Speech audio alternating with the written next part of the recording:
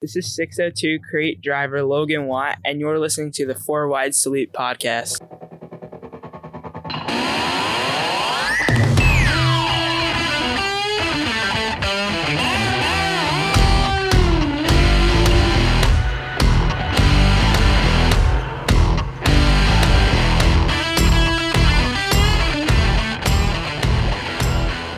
Welcome back to another episode of the 4 Wide Salute podcast presented by Leindecker Racing Engines.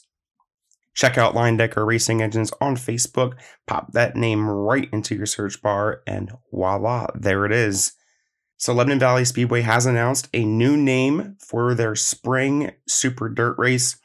If you guys remember last year, that event along with their Labor Day event both had the same name. One was Mr. Dirt Track and one was Mr. Dirt Track USA. So, to alleviate some confusion amongst the fans and drivers, teams, whatever, this year the spring race will now be called the King of Spring 100. That event will run in late May with the first place prize of $13,500 up top to win. And then, of course, Mr. Dirt Track USA will be around Labor Day like it always is. Also, the dominant driver at Lebanon Valley last year, Mr. Andy Bicchetti, has announced he will be returning to Lebanon Valley as his home track on Saturday nights for 2022. There were some rumors out there that possibly he'd be going to Orange County to chase some money. I think even Andy himself may have been a little drawn on by those rumors. That did come out of their banquet, and he will be returning to the West Lebanon, New York track in 2022. Also, if you guys remember the SNS, I believe it's asphalt paving sponsorship that was on Kenny Tremont's car for years and years and years, they separated. That owner is Kevin Starchak. He did run a number 9 car at Lebanon Valley last year with asphalt driver Chase Dowling behind the wheel at some point. Matt Williamson drove it once or twice. And then late last year, he hired the White Knight, or the Dark Knight, depending on what car he's driving. Mark Johnson drove that car at Eastern States and also Super Dirt Week. Now, Mark Johnson will be the driver of that car on a weekly basis at Lebanon Valley Speedway for 2022. So good to see Mark Johnson returning to Lebanon Valley Speedway. And non-modified news, something I wanted to touch on, which I think is a really cool story coming out of Port Royal Speedway. Any of you who got the chance to watch the 410 show last Sunday, I believe I even touched on it on last week's episode. Little bit of controversy going on with Logan Wagner and Anthony Macri. There was a slide job by Wagner coming out of 4 that they got into a little bit of a tussle. Logan ended up backwards on the front stretch, and then, unfortunately, running in the back, got himself caught up with a back marker or field filler, whatever you want to call them. Ended up in a wreck that put him behind the pit wall for the night. But it did come out this past week that those two have communicated, and they're putting their BS aside off the track. There's still going to be some type of rivalry on track, I would presume. But in order to make it good for the public, because, I guess they both saw a lot of people sharing the video footage of the wreck and the altercation as Logan approached Macri's cockpit. And a lot of negative comments came out of that. And I guess they want to kind of nip this in the bud. So I don't know how this is going to work going forward. I'm guessing this will roll into next week's events, but for yesterday's race at Port Royal that was supposed to happen, I'll touch on that in a moment, they were going to take portions of each of their merchandise sales and donate it in a joint effort to a 2-year-old who has been diagnosed with B-cell acute lymphoblastic leukemia. Back in February, she's being treated in Hershey at the Penn State Children's Health Center, and they were going to donate this money, to help her continue her treatments of chemo or whatever the case may be. Now, like I said, I'll touch on Port Royal's events, but I would assume this is now going to roll into next week and they're not going to give up on this effort. Such a cool thing. I wish more drivers would, kind of do this. I see it in, for instance, Tom Brady. There's been controversy over this final touchdown pass that was purchased for over 500 grand. And now he's out of retirement, so that's not going to be his last touchdown pass. And Brady has now given the gentleman money. He gave him Bitcoin. I don't think it's probably worth the full value of what the guy paid, but he gave him money in form of Bitcoin. And he's also donating to a charity of this gentleman's choosing. That's awesome. I wish there were, I've seen where drivers have gotten injured severely and they do helmet drives. We've done them at Diamond. Lance DeWeese donated proceeds of his sales to whatever the cause was. And I think it's really cool. I know some teams can't afford it because for those of you who don't know, drivers don't make a whole lot of money off of sales. Paraphrasing from one modified team had told me if they were to sell all of their hoodies and t-shirts they purchased for the year, they might be able to buy one fresh tire with the money they're making off of it.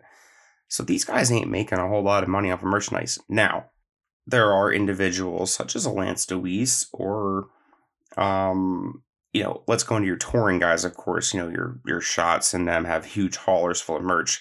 I'm sure they're making more money, but guys locally, so like Lance, he does have a wide variety of merchandise, a variety of t-shirts and hoodies and hats and beanies and you name it, he's got it. Yes, they're probably making more money than someone like Macri, who's got a couple of different items, but not a ton of different items. So to see them donating a portion of that money that maybe can go to help them as far as their team goes, to take that money away from the team and to give it to a good cause, that is awesome to see. I hope it continues. I hope we see more of this as a trend and, going forward. But again, awesome to see two guys that had a scuffle on Sunday talk it out and come together for a joint cause. Now, if you're on Twitter, you may be a little surprised at this because apparently they've been going back and forth all week. And kudos to Danny Dietrich for being the run-in, in wrestling terms, the run-in, and adding in some clever input. We'll put it that way. So if you guys want some entertainment, go follow these guys on Twitter. It is highly, highly entertaining. On to your results. So I already covered last Sunday because the episode came out a day late, thanks to Sunday's events. We're going to fast forward to Thursday. Power Eye Midgets, the competing series to USAC Midgets, kicked off their season Turnpike Challenge Port City Raceway in Oklahoma. Christopher Bell come out your winner over Bryant Wiedemann, Mitchell Moles, Dominic Gordon, and Jonathan Beeson running out your top five. Also on Thursday, Extreme Dirt Car Series had two makeup events scheduled for this weekend, starting with Thursday at Lakeview Motor Speedway in South Carolina. That unfortunately was canceled due to an unfavorable forecast. I'm not 100% certain how that works, but South Carolina did race on Friday and Saturday, and it looked beautiful. So, on to your weekend national stuff. Let's start with Super Dirt. I am a modified guy, so I can't not start with that. Friday and Saturday, Atomic Speedway in Ohio, 10 grand to win Friday, 12 grand to win Saturday, which is good money for Super Dirt. Unfortunately, this was canceled earlier in the week. Unfavorable forecast once again. And from what I have read, it did get a lot worse. So they did save guys a lot of travel time, a lot of fuel. And they are trying to schedule a makeup date. Let's see how that comes about. And I'll let you guys know if that does get rescheduled. World of Outlaw Sprints Friday, Bakersfield Speedway, California, 10,000 to win. Did get a chance to watch this entire feature when I got home from the Grove on Friday. And boy, was it eventful. Spencer Baston was your pole sitter for, I believe that's 3 times in the last 4 races as of Friday night. That's incredible because I believe he had the pole at both Tulare shows And then, of course, this one, he was leading. Gravel was second. Enrico Abreu was third at one point in this race. And Sheldon Haudenschild got sideways and stopped in 3 and 4. Now, for those of you who don't know, Bakersfield Speedway is a quarter-mile track.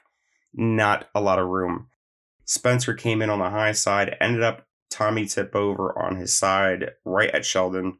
Gravel clipped Sheldon, and then Rico clipped Gravel's front end. Very eventful. I don't know that I've seen, with the exception of a weather issue, have I seen the top 3 end up all under the same caution like that. That was baffling to see, which gave the lead to Gio Scelzi, and he was fortunate enough to hold on to that lead and picked up the victory over Corey Day, Brad Sweet, Carson Macedo, and James McFadden.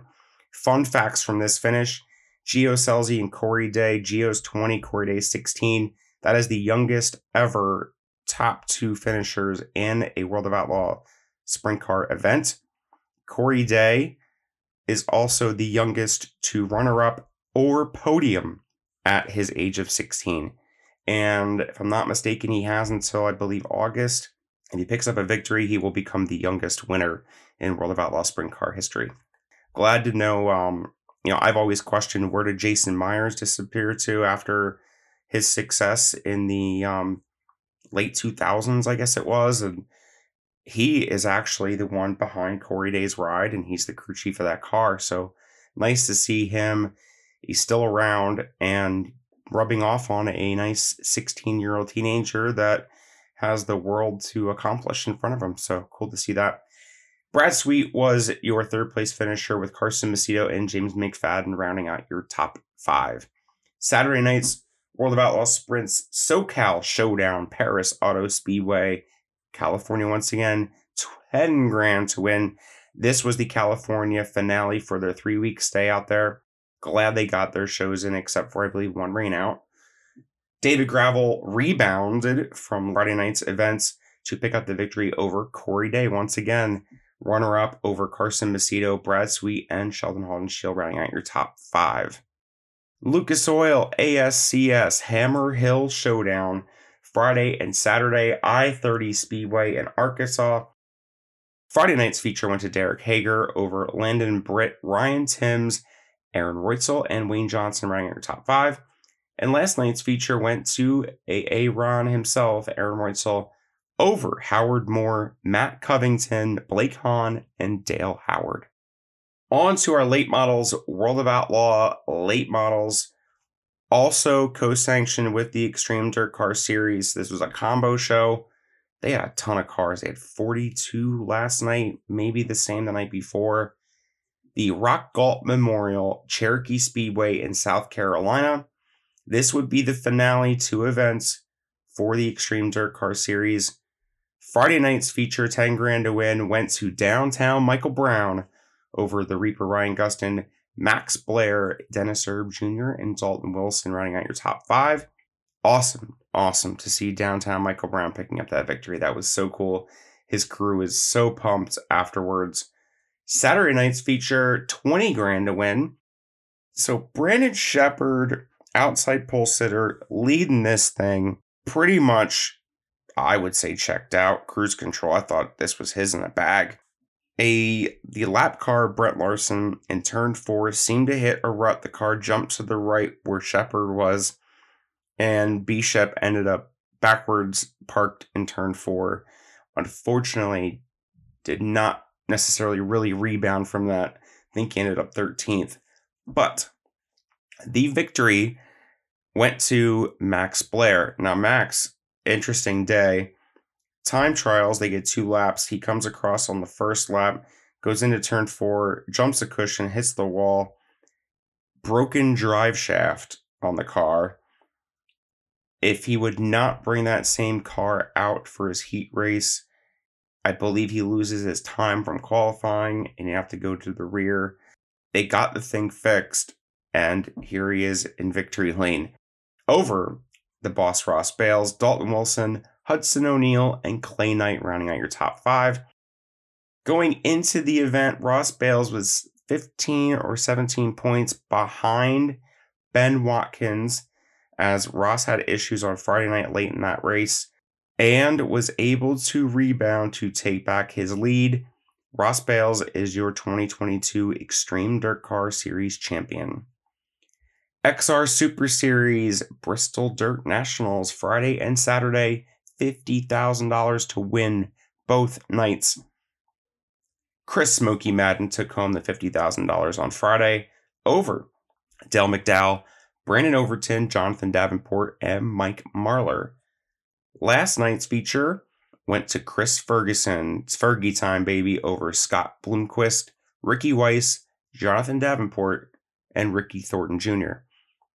And if I'm not mistaken at this point in time, Davenport has not won a feature yet. Oof. That means that when they get their shit together, look out. Mars Racing Series, Friday and Saturday, the Thaw Brawl. Awesome name of an event. Davenport Speedway in Iowa. This also was canceled earlier in the week due to, you guessed it, unfavorable forecast. USAC Sprints and Midgets.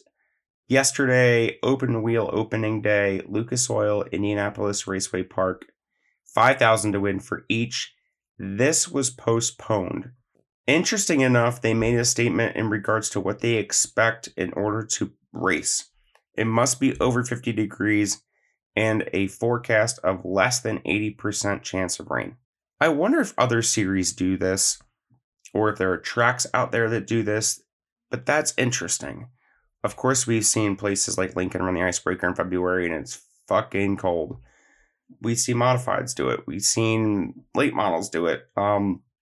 Interesting, though, for these guys that there's a stipulation like that in place. This one was postponed to August 1st, part of the NASCAR IndyCar weekend at Indianapolis Motor Speedway. So might see some crossover guys toy around maybe with a sprint or a midget. I'm sure there will be some, but maybe some surprises. Who knows?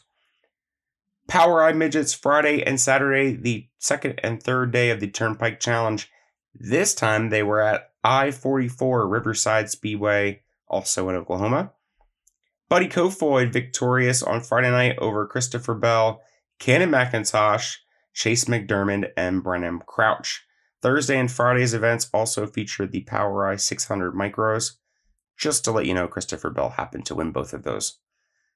On to Saturday, where Christopher Bell was not in attendance. He had some duties down at Circuit of the Americas in Austin for his cup deal. Buddy Kofoid victorious once again on Saturday over Cannon McIntosh, Bryant Wiedemann, Brennan Crouch, and Jade Abadizian. Friday night locally, Williams Grove ventured out to this one. 410 feature went to Dylan Norris over Kyle Reinhart, Ryan Smith, Brent Marks, and Justin Peck. Also on the card was the ULMS Super Late Models. The Dork from York, Rick Eckert, victorious over Greg Satterley, Gene Knobb, Jason Covert, and Jared Miley. And yes, before I catch heat for calling him the Dork from York, Rick Eckert, of course, everyone calls him Scrub. There was a point in time on one of Rick's shirts back in the day, it said the Dork from York on the back with an awesome cartoon drawing. Don't hate me for that. Bridgeport Motorsports Park Kingdom of Speed Weekend, Friday night, Mass 305s. Victory went to Vermont's Johnny Scarborough over Larry McVeigh, Rory Janney, Tim Yulg, and Jeff Paulson. 602 Crate Underdog race on the card as well. Victory went to Wayne Weaver, and the Street Stock feature went to Lee Allen. They were supposed to run Saturday and Sunday as well. URC on the card for Saturday, along with, I want to say, modified practice, crate practice, a whole bunch of stuff. And then, of course, today was supposed to be the Doug Hoffman Memorial 60 lapper, $6,000 to win for the modifieds, along with, again, crates and 4 and 8 cylinders, I believe. Unfortunately, that portion of the 3-day show did get canceled. High winds, cold temperatures, keeping everybody's equipment in bay for now. Saturday, Port Royal, unfortunately, did cancel due to snow in the area. And Lincoln did run. 410 victory went to Danny Dietrich over Justin Peck, Jim Siegel, Alan Crimes, and Justin Whittle. Once again, a ton of passing at Lincoln during the feature. I think they've got their stuff rolling pretty well. Past 305s were also on the card. Victory going to Doug Dodson over Cruz Kepner, Logan Spar, Ken Duke Jr., and Dominic Malaire rounding out your top 5. Those were your results. On to our upcoming events, and they're getting bigger and bigger. So today, Selinsgrove Speedway was going to run a 410 show. Unfortunately, they canceled due to the cold temperatures. Next Saturday, Grandview Speedway kicking off their 60th season. Bruce Rogers Memorial Moneymaker 50-lapper. Nope, this year, 60-lapper. So good luck to Grandview on their season. They got brand new wheel and lights on the inside. Their caution lights are now on the inside, not on the outside of the track. They put a whole bunch of new lights up. So congrats to them, and hopefully a great season.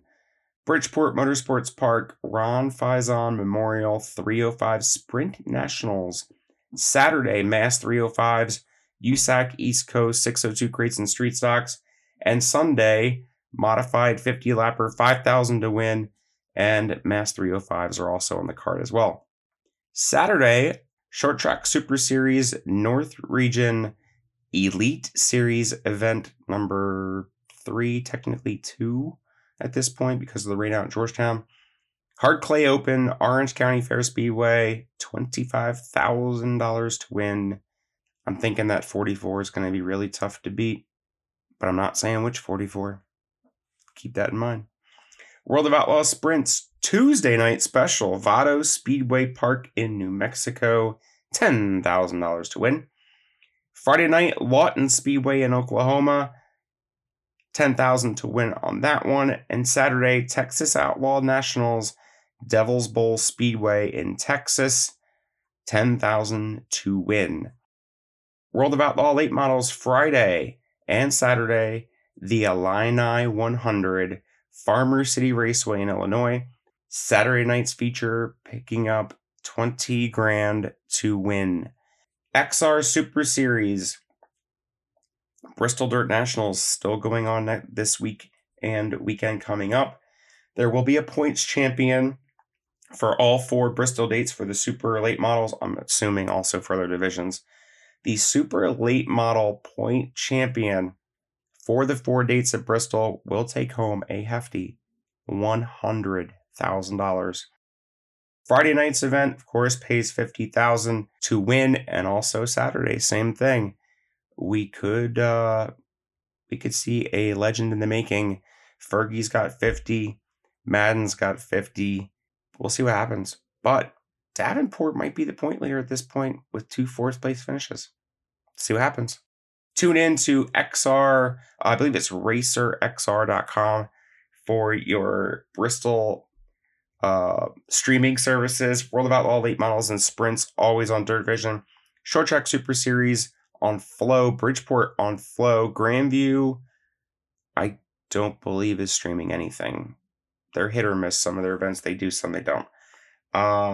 Those are your upcoming events. As always, thank you to all our followers and subscribers. It goes a mile for all your likes and shares on Facebook and Twitter. Smash the 5-star rating button on all your podcast platforms. That's so huge. And also a big thank you out to Kenny Bruce and Bill Brown and Company Incorporated for the support as always. On to this week's episode. We're going nothing but Woodhall, baby. Woodhall Raceway's 23-time track champion, Mr. Billy Van Pelt. Yes, he was known as Instant Heat for quite some time from the sponsorship on the car. Now it is Two Rivers Timbers. Billy's a good dude. Billy got a chance to meet Billy at Thunder Mountain a couple of years ago. Very sociable, very knowledgeable, and always happy to talk to fans and crews and teams alike. Billy is at the point now where he's not running for points at Woodhall. I'll let him tell you more about that.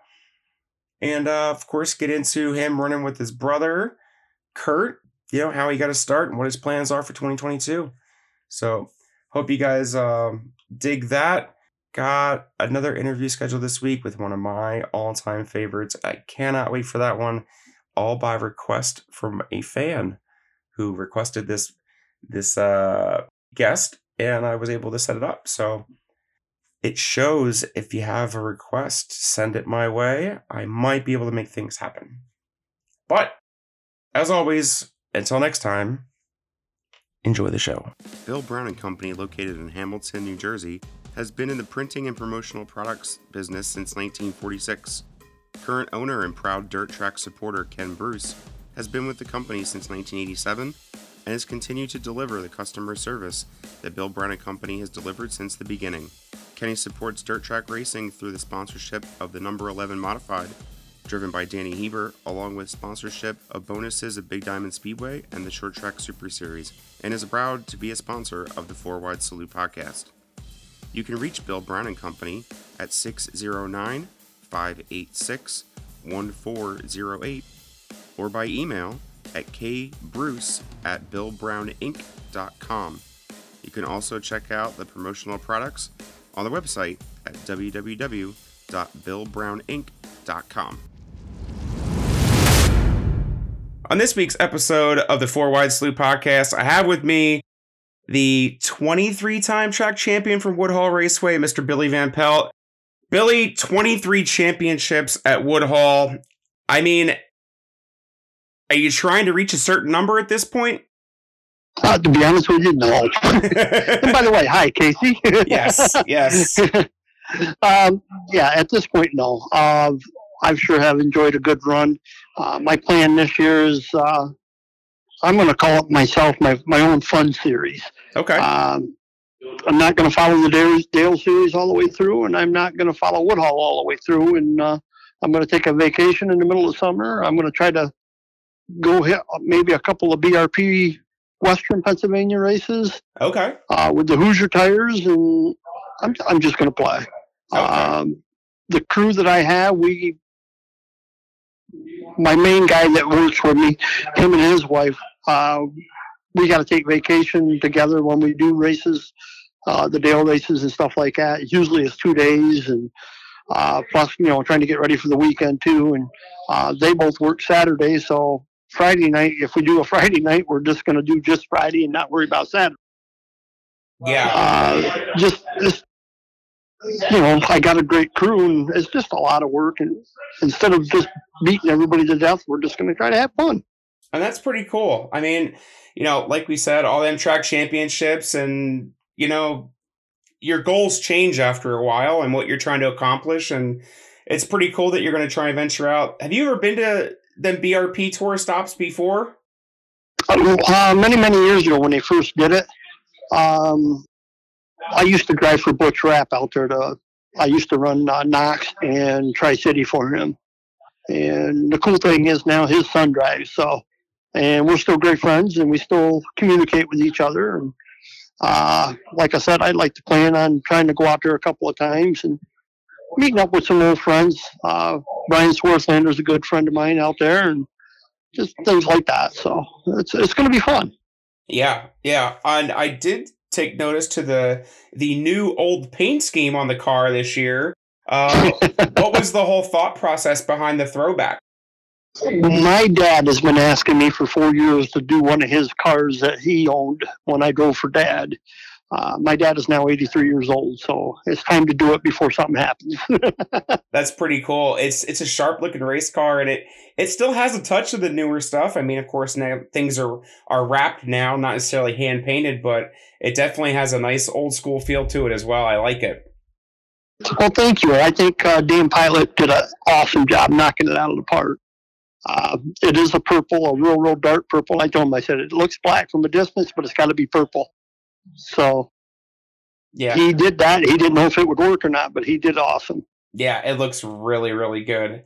So, you bring up when you raced Dad's car, where did your career actually start? I mean, what was the first race car you got into? Actually, a modified. Okay. My brother got a brand new modified. It was an 82 Troyer. they let me hot lap at the Outlaw. I think I was only 15, 16 years old. And I drove a late model once. They told me I was going to get a chance to drive that when I was 16. And that I shouldn't have even been in it because I didn't really fit in it. I had to slide down in the seat to open it up and look under the top of the steering wheel to go down the straightaway. When I got to the corner, I would slide up into the seat to see what I was doing to turn the car through the corner. Shouldn't have been in it, but hey, I got to do it. It was fun. And then when my brother went to drive for Sherwoods, for the Harold Sherwood and that group, Dad had the car and he asked me if I wanted to run it. So we still had it modified. So I got to jump in that and start my career in '87. Okay, and you started your career at Outlaw then? No, at Woodhall. Okay, so you hot lapped it. I hot lapped the car at Outlaw when we when they got that new car and they let me go out and play with that one time. I mean, I probably wasn't real fast, but I was fast enough to play. Yeah. You know, I did a lot of, at 12 years old, I was starting racing on snowmobiles. And when I was 17, 18, I was racing three-wheelers and four-wheelers. Oh, that's cool. That's a different kind of start. You know, a lot of guys nowadays have ran quarter midgets or they've ran slingshots or micros. You went a different route. That's pretty cool. Mm-hmm. Yeah, I got to race snowmobiles at 12. I raced a lot of ice ovals. Won the championship or two at the old Countersport Snowmobile Club, and it used to be the PSSA Tour. Oh, wow. So we got to do that, and I got to go to the World Series once of snowmobiles. A lot of cool things. We went up to Odessa Lake up there by Watkins Glen and raced up there, and I got to win up there. Then I was on my own doing three-wheelers and four-wheelers. They used to call Circle K Speedway, and they were doing it on Sundays. And the funny part was I had a 200X, and then I rode my brother's 350X. And then people were having me run their stuff, too, so I ended up on a 250R and a 250 Suzuki Quad. I was like jumping from one to the other, so it was pretty cool. I mean, and you could have continued to do that stuff, too. What made you ultimately want to run a dirt car? Well, that's what my family always did was play with race cars. And like I said, my dad owned a car. And when my brother went driving for Sherwoods, the seat was open and he asked me to jump in. And I got to get in it. And all I had to do was learn how to drive it. They already knew how to make the car work. Right. So did your family always run at Woodhall even before you started? Mm-hmm. Okay. Yep. Yeah, it's very unique to see guys that run places like a Woodhall and have run it for so many years, and of course been so successful too. You know, I want to ask the question to people that haven't ever been to Woodhall, and it seems like, at least down in my direction, there's a lot of people that haven't been to Woodhall. What would you tell them is the reason they need to come check it out? On a normal Saturday night, there is more than one lane of racing. There's a lot of good races there, even in the hobby stock. I mean, that's like one of my favorite classes to watch. They do a lot of throwback NASCAR scenes and stuff, and they put on a hell of a good race. I like watching those guys, and I like watching the sportsmen's, but it's usually more than one lane. Usually got great racing. It's usually top and bottom. You get stuck once in a while behind them because you get guys racing side by side, and it's hard to pass sometimes, but it's usually throughout the whole race on modifieds. It very seldom there's a one-lane racetrack. Yeah. I mean, I'll be honest. I mean, I've been there once. Was fortunate to see the 360 sprint cars up there, and oh my God, they put on an amazing show. I've been dying to get up there when the ULMS late models are up there too, because I can imagine that's a fun race to watch too. Oh, absolutely. I mean, but you know, thankfully with the available to watch it on Flow Racing now, when Brett has his series up there, it's an amazing race to watch. It really is. Unfortunately, Dale isn't having a race at Woodhall this year. Really? But yeah, so our tracks went ahead and going to do it anyway, but it's going to be on a Saturday instead of a midweek. Still going to pay $5,000 to win. That's and good. It's in the beginning of August. Or it's either $5,000 or $5,500. Go on their website, look at the schedule, and it's on there. But they've got like 3 or 4 shows this year. The opener is going to be $2,000 to win. The fireworks night, I think that's $2,500 to win, which is usually the weekend before the 4th of July. Mm-hmm. So there's some good paying races. And then at the end of the year, I think it's another $2,000 or $2,500 to win. Yeah, I mean, I saw on their Facebook page, Woodhull's doing a lot of good things this year. They're upping their staff. They're redoing their website. They've made a lot of advancements, to attract attention for people to come there. And, it is a good place to go see a race if you want to see something a little bit different, at least for what we're used to down here. It is only, a third of a mile? Yeah, it's a 3rd mile racetrack, so it's a lot of action. It's a stop and go racetrack. Yep. It's not like there's other 3rd miles we go to that you don't really slow down a lot. You run it pretty hard all the way through. And this place, it's a little track and it races like a little track. That's what's so fun about it. You got to let off. You've got to be able to maintain, holding your car underneath you while you're going through the corner. And then try to go again. So just to give you a rough idea, my low RPM in the middle of the corner is like 2,800 to 3,000 or 3,200 RPM. And then at the end of the straightaway, how short it is, I'm turning 8,200. Oh, wow. So it's a shot down and go again. Yeah, it's almost like a Martinsville. Yes. It's almost high bank. Yeah, exactly. It's almost identical as far as the hairpin nature of it. Have you noticed a huge difference when you go to run somewhere else? I know I ran into you at Land of Legends the other year, running a super dirt stop. I mean, is it a huge difference when you go to run a bigger track? Yeah, because the way you have to drive the car. Okay. Quite a bit different. And is it hard to adjust yourself from running Woodhull so much? Is it hard to get yourself out of some of them habits? Sometimes, yes. But the other thing is my setup works really good at Woodhull. I need to get better as we go away. I'm not fast enough to change what I need to change to get better at some of the bigger tracks. And I've been getting notes or better notes. And that's why we're kind of playing this year, try to get better notes so I can go to some of them other tracks and on a weekly basis and, see what we're missing and maybe get better. Right. Have you ventured into trying to run Super Dirt Week over the past 20 years? I mean, have you taken that route? We used to run Syracuse with the 358. Okay. But Woodhull doesn't have that rule. So Woodhull's more geared towards more of the Dale stuff now. But years ago, what happened is a lot of the guys were getting to the point where they're getting tight on money. And in order to save their motors, we opened them up to what they call the 370 motor.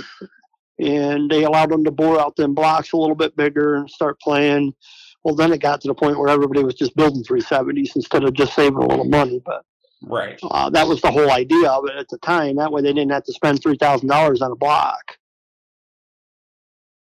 So, I mean, and with all the shorter bullring type tracks like Accord, Afton, even going into like a 5 mile point in a Penn Can, have you ventured down to any of those places?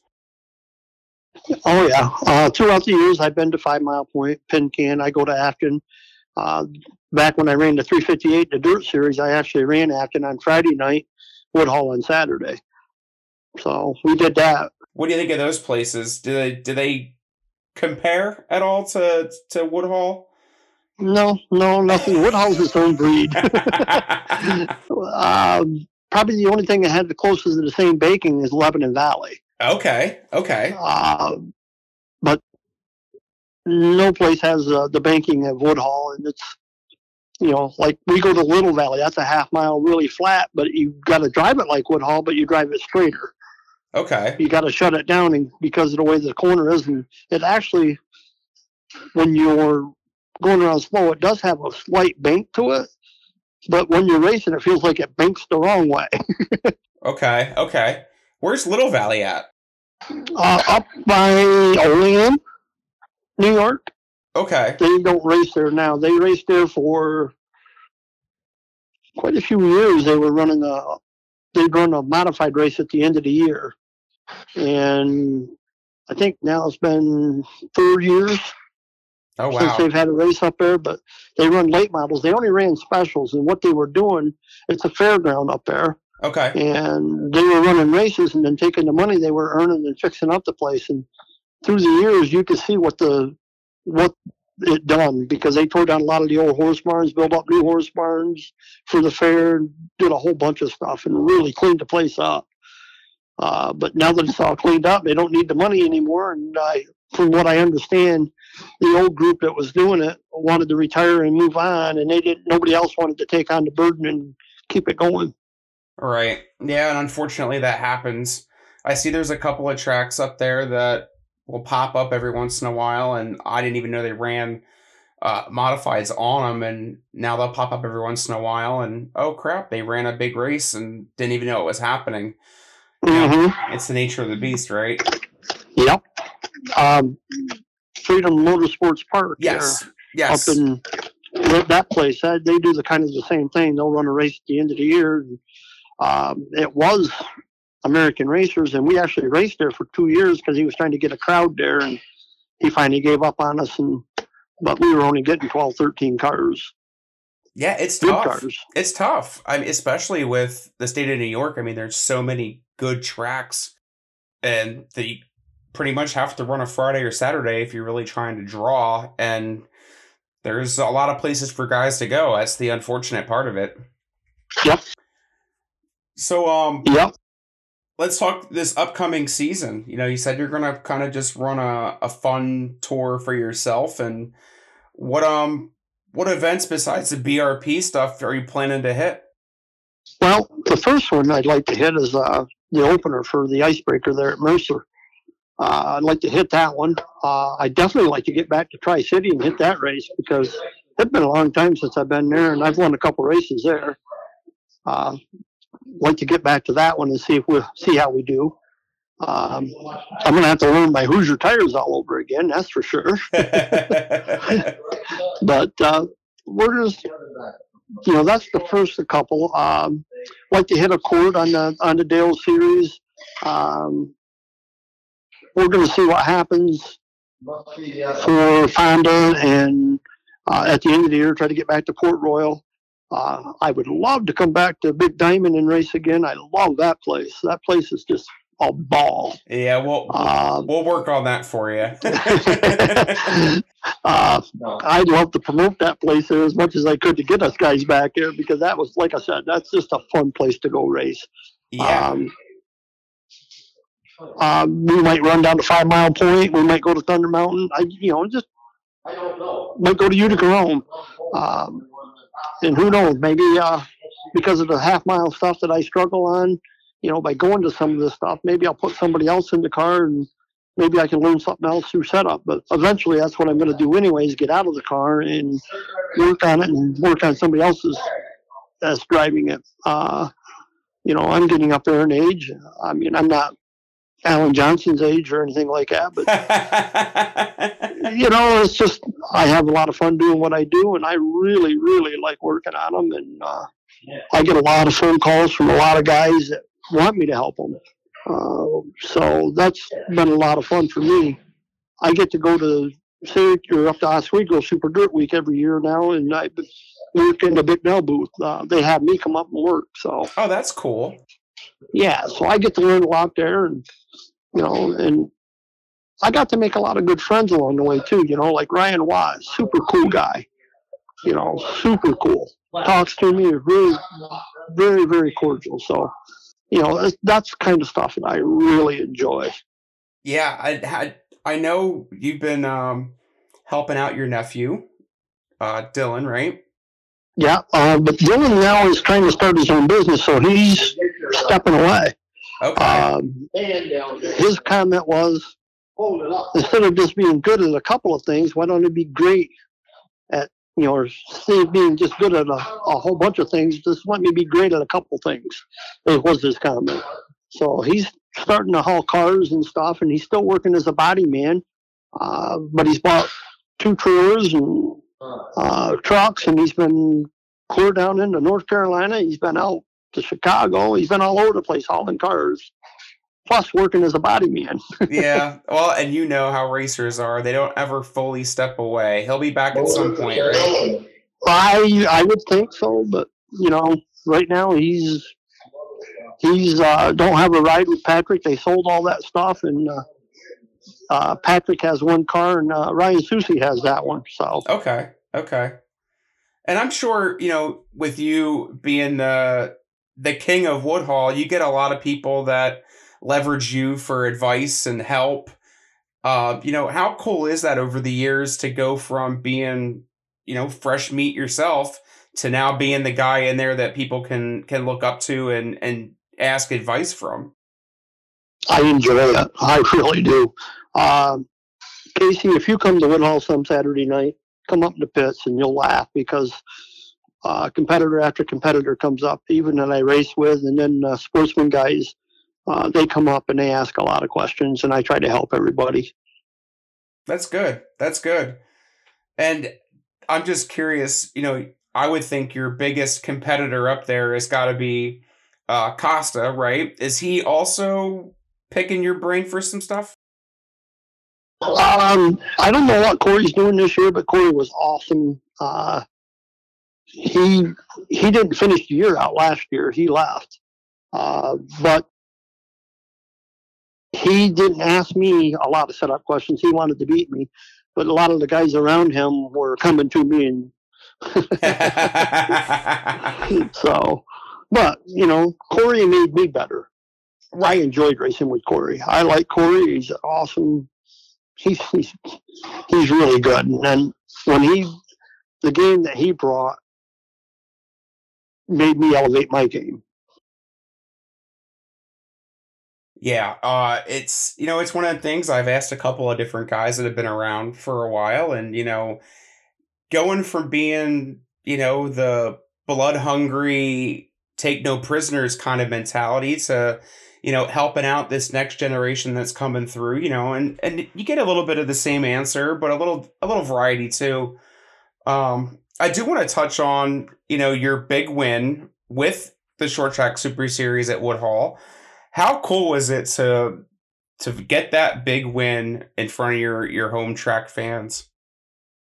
It's pretty awesome, because I worked to finally get that.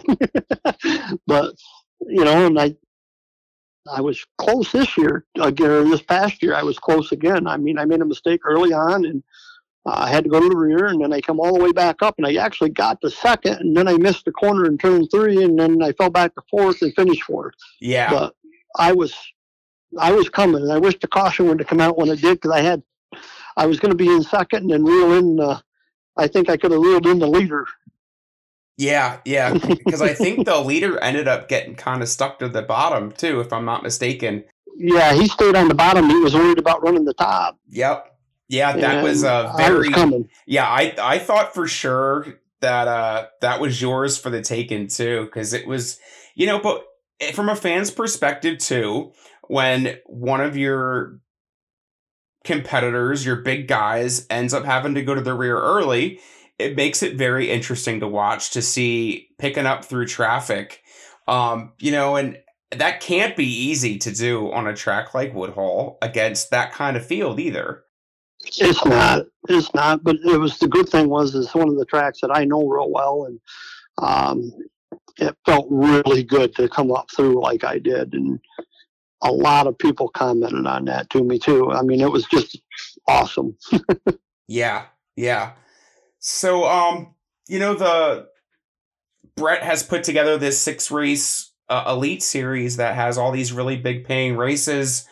Do you have some of them lined up that you really want to hit besides Port Royal and Fonda? I'm going to probably hit a couple of them, but at the beginning of the year here down the Cherokee Speedway, I mean, I still don't have a car together. I was planning on trying to run this weekend, but I'm waiting for parts to come from Powder Coat. They've had my parts for a couple of weeks, and found out, we called them this week, and they found out they couldn't get our fluorescent orange. They're not supposed to get it until tomorrow. So so that kind of slowed us up. I mean, the 2 car that was at the show, that doesn't have the motor yet. The new motor's not here yet. Okay. And I need to plumb all the lines and put the dry sump tank in on it. And there's a whole bunch of stuff to do on that car, but it was show ready. And the other car that's it's actually Kevin's car, Kevin Chilson, the 13 car. That was my last year's car, and we got the motor back for that. But that's what I need. The rough mounts and the body mounts and the skid rails and all that stuff is getting powder coated, and it's just not here. So, unfortunately, we're not going to probably make it this weekend. Yeah, are you seeing a lot of things are kind of stuck behind with parts and stuff like that? Not a lot of things, but like, motor parts are a little troublesome. I got my motor back that I've had for the last 2 years, and then we got a new one coming from Mullen. That's supposed to be done, but they're waiting on pulleys. Okay. So that'll be coming here in a week or two. So. Yeah, I've been hearing all kinds of different things across the board, from tires to motors to you name it, and guys can't get it. It's unfortunate. It's what it is. And now your off season's getting smaller and smaller. So,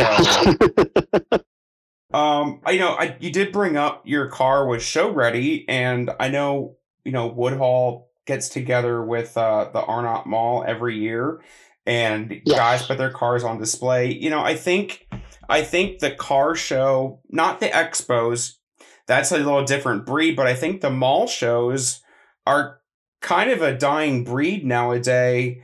Do you guys see a big turnout at the mall for that? This year the Sunday was better than it has been in past, but Saturday we had 6-8 inches of snow and the roads were shitty. And I'll be honest with you, I didn't even go myself. I took the car down Friday night. We didn't have no snow or anything yet, and I brought everything home or brought my trailer and truck home, and then when I got up Saturday, I made my mind up that I was not going down myself. So I just stayed home and did some other stuff. Yeah. So, snow, unfortunately, likes to play a big part in that type of stuff. Mm-hmm. So that kind of slowed everything down pretty good. I think they had somebody, one of my buddies that have modified, they were down there. They went, and they said it wasn't too bad. It was a little busy. Now, last year on Saturday, it was freaking nonstop. This year, like I said, the snow is what killed it this year. I'm sure that the people would have been there. So would you have normally gone down and, maybe took pictures or signed autographs or stuff like that? Or absolutely. Yeah? Okay. Absolutely. I usually, my MO, or when I go to a car show, if the mall opens at 10 o'clock in the morning, I'm there at 10 o'clock. And if it closes at 9, I'm there until 9 o'clock at night. That's really cool. That is. Other than the fact that I go eat, or disappear for an hour or two, but I'm there. That's cool. And this year, I was down there by 11:30. Mall opened at 10, but I was there by 11:30 this year, and till closing, and we took the car out. That's pretty cool. That is. How many cars do they normally get for that? In years past, they used to fill them all. This year, I don't think they had. They might have had 15, 20 cars. That's still not bad. That's not bad. No, that's not at all. And, I've noticed, going to motorsports every year, there's some guys that have their car on display, but you don't ever see them, and it's nice to hear that just a mall show, guys, where you don't have to pay admission to get in, that guys like yourself will go there and sign autographs and take pictures and all that stuff. That's really cool. And, makes the track look really good too by doing that. Absolutely. I had this year a couple come up and they got their little daughter with them. She might have been 5, and she won what they call junior fan club last year. And I went out, and I usually try to hand them something, but last year I didn't have anything to hand out. And she was at the mall show, and I had these little modified sides that Pilot made, which are pretty cool looking. And they were telling me she was the one that won the junior fan club of the week. And I says, well, just a minute. And I went back and pulled one of them little modified sides out and handed it to her and made her day. So there's stuff like that we do and try to keep the people happy and get the fans happy, and if you can keep the kids interested and they're tugging on mom and dad's shirt saying, hey, let's go.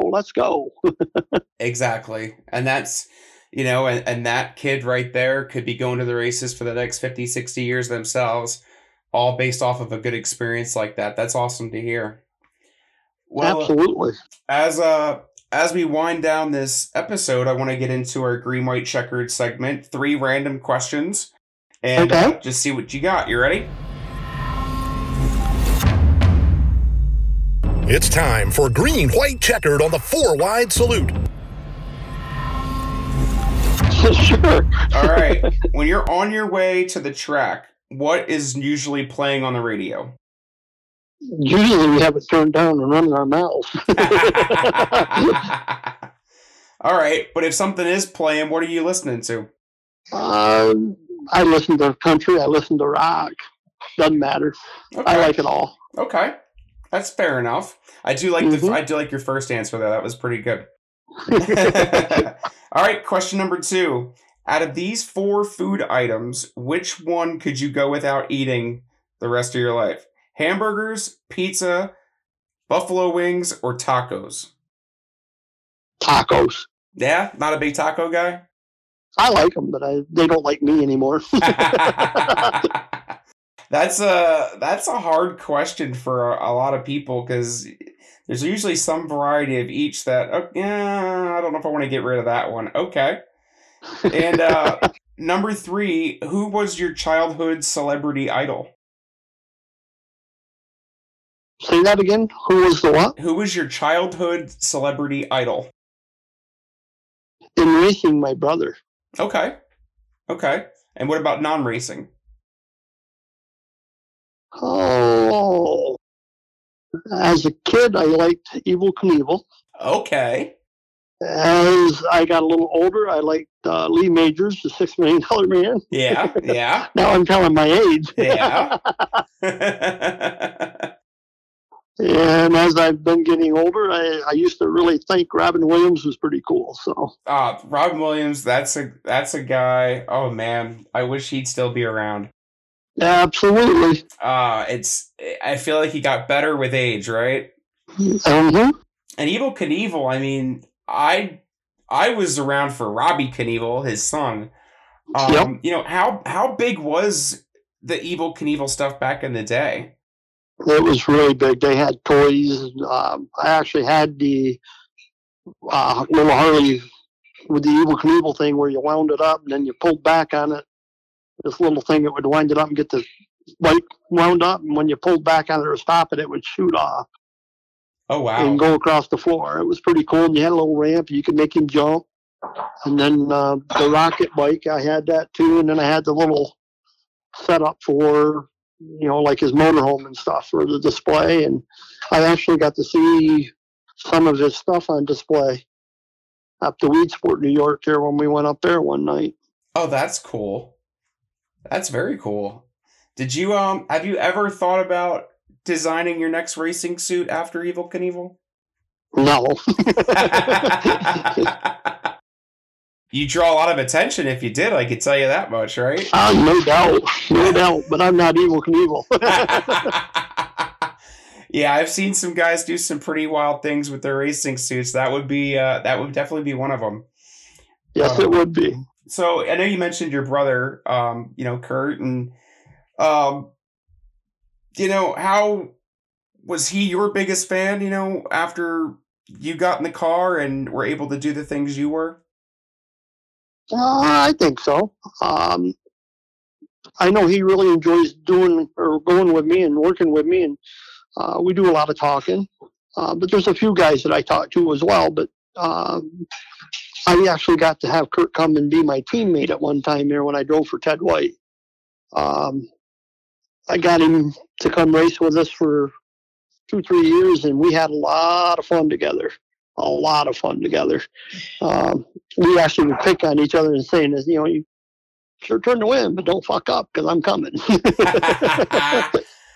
That's pretty cool. I mean, I think people might forget, that you guys are racing brothers, similar to Alan and Danny, and down here we have Glenn and Jeff Strunk that raced as brothers as well. No, that's pretty cool. How is he's older than you, right? Yes, my brother's 9 years older than me. He's the oldest and I'm the youngest. Okay. So you got to watch him when you weren't racing at the time. How cool was it to watch him race before your time? Like I said, he was my hero. As I was growing up watching him, he was winning all kinds of races. He won a lot of late model races and championships, and then moved into the modifieds and won a lot of those races and championships. And then he went with Harold Sherwood, and then it was kind of, when he went to Dennis Shutt, that was kind of on and off. Because Dennis Shutt was running Smithport Speedway, so he ended up over there working.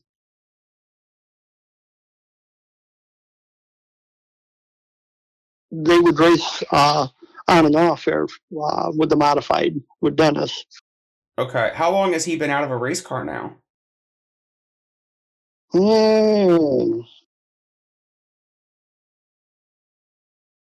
I think since the last one we were driving for Ted, that was 2008, was the last he actually run full time. Now he's ran a couple of races. Let's see. The last year he actually raced was 3 years ago. You ever thought about putting him in one of your cars? All the time. Yeah. I usually get him lined up with somebody to race, but unfortunately he had a heart attack about 3 years ago. Okay. And now he's on blood thinner, so his wife won't let him. Yeah. So he keeps telling me he's going to get in my car and hot lap, and I'm like, oh, whatever, buddy. That would be awesome, and to do it without letting anyone else know, and then all of a sudden here he is. That would be really, really cool. No, that's awesome. You guys have a good relationship to this day, and he's still around the racing scene and hasn't fully taken himself out of it. That's awesome. Absolutely. There's a lot of stuff that we like to do and stuff, and I got to tell you one story. He hadn't raced in a while. We were up to Syracuse, and I had a hot rod. I had a good car. Okay. Qualified in the top 12, and just had a really good hot rod. He showed up on Saturday morning before the race, and he goes, "Can I take it out?" And I'm like, "Sure." So he put a race suit on, went on the hot lap race car. Oh. I hear a lot of stories from guys, of course, after the fact that, yeah, that wasn't me out there for hot laps. That was my dad, or that was my crew chief, or that was, and it's like, no, it wasn't. Yeah, it was. And it's funny that it happens more than I think people know. And, but, it's all in fun. It's not, no one's trying to finagle anything. It's all for the fun of it. And it's pretty funny when you hear after the fact that someone else was in the car and you had no idea. Yep. We talked about that there not too long ago. We were talking about it, and he goes, that was probably pretty stupid. Well, I mean, I've heard of stories where guys will hop in someone else's car for the feature, and there's been tracks that have to do helmet checks to make sure that it's who they say is in the car is in the car. And I bet it does happen to this day sometimes that people are trying to pull a fast one on you. Yeah. Usually, if I need a different car, I go down and tell them because they make me start last. Right. Well, that's what they're supposed to do, right? Yep. Yeah. I got to do that years ago, and driving for Kevin Chilson here, he had a motor that was smoking real bad, and he said, "You already won the championship. I'm running your car." And I said, "Well, you care if I go ask somebody else?" And they had a backup car, and I went down there, and they let me in it, and I started last and ended up third. I almost 2 more laps, I'd have won it. So I'll tell you a funny story. So back in 2020, when COVID hit, the World of Outlaw sprint cars were doing their iRacing broadcasts. Well, Danny Dietrich was not very good at iRacing and didn't really want to do it. So he got a hold of a buddy of mine and asked him to drive his car on iRacing. Well, all of a sudden, Danny went from being really bad at iRacing to being really good at iRacing. And they kept texting Danny during this race and like, "We need like a live video of you. We want to put it on the television." And he's like blowing them off like, "I don't have good cell service. I don't want to do it. Whatever. Of course, at the time, he's out in like Illinois camping somewhere. And so my buddy's running this race and he's in like the top 5 going into the last lap. And he's like, "Danny, what do I do here?" He's like, "If I finish in the top, they're going to want to go live for this." He goes, "Well, I don't care what you do. Go out there and win the thing." He comes off at turn 4 and the car immediately goes left into the infield. And he ended up finishing like 10th or something like that. And it was the funniest thing because there were a handful of us friends knew it was him. But Johnny Gibson doing the whole broadcast had no idea the whole time. And it was just, it was a funny one. And then he gets a message from Lance Deweese the next week and he goes, "Hey, I heard if I need someone to run my car to contact you." And it was this big running joke. But no. All the PA guys knew it then, huh? Yeah. But no, I appreciate you coming on the podcast and sharing some good stories and promoting Woodhull a little bit. I hope it helps. I hope some people come up and check out what's going on this year. Yeah, I hope so too. And thank you for having me. Absolutely. And I'll be sure to see you. I'll definitely meet up to Woodhull at some point this year. And now that I have your number, I'll have to get a hold of you, see if you're running that week or if you're going to be at some special race I'll be at, and we'll meet up. Perfect. I'm going to say, make sure you call me. Make sure I'm there. Oh, I'll definitely do that. All right. But it was good talking to you, Billy. Thank you, Casey. Have a great time.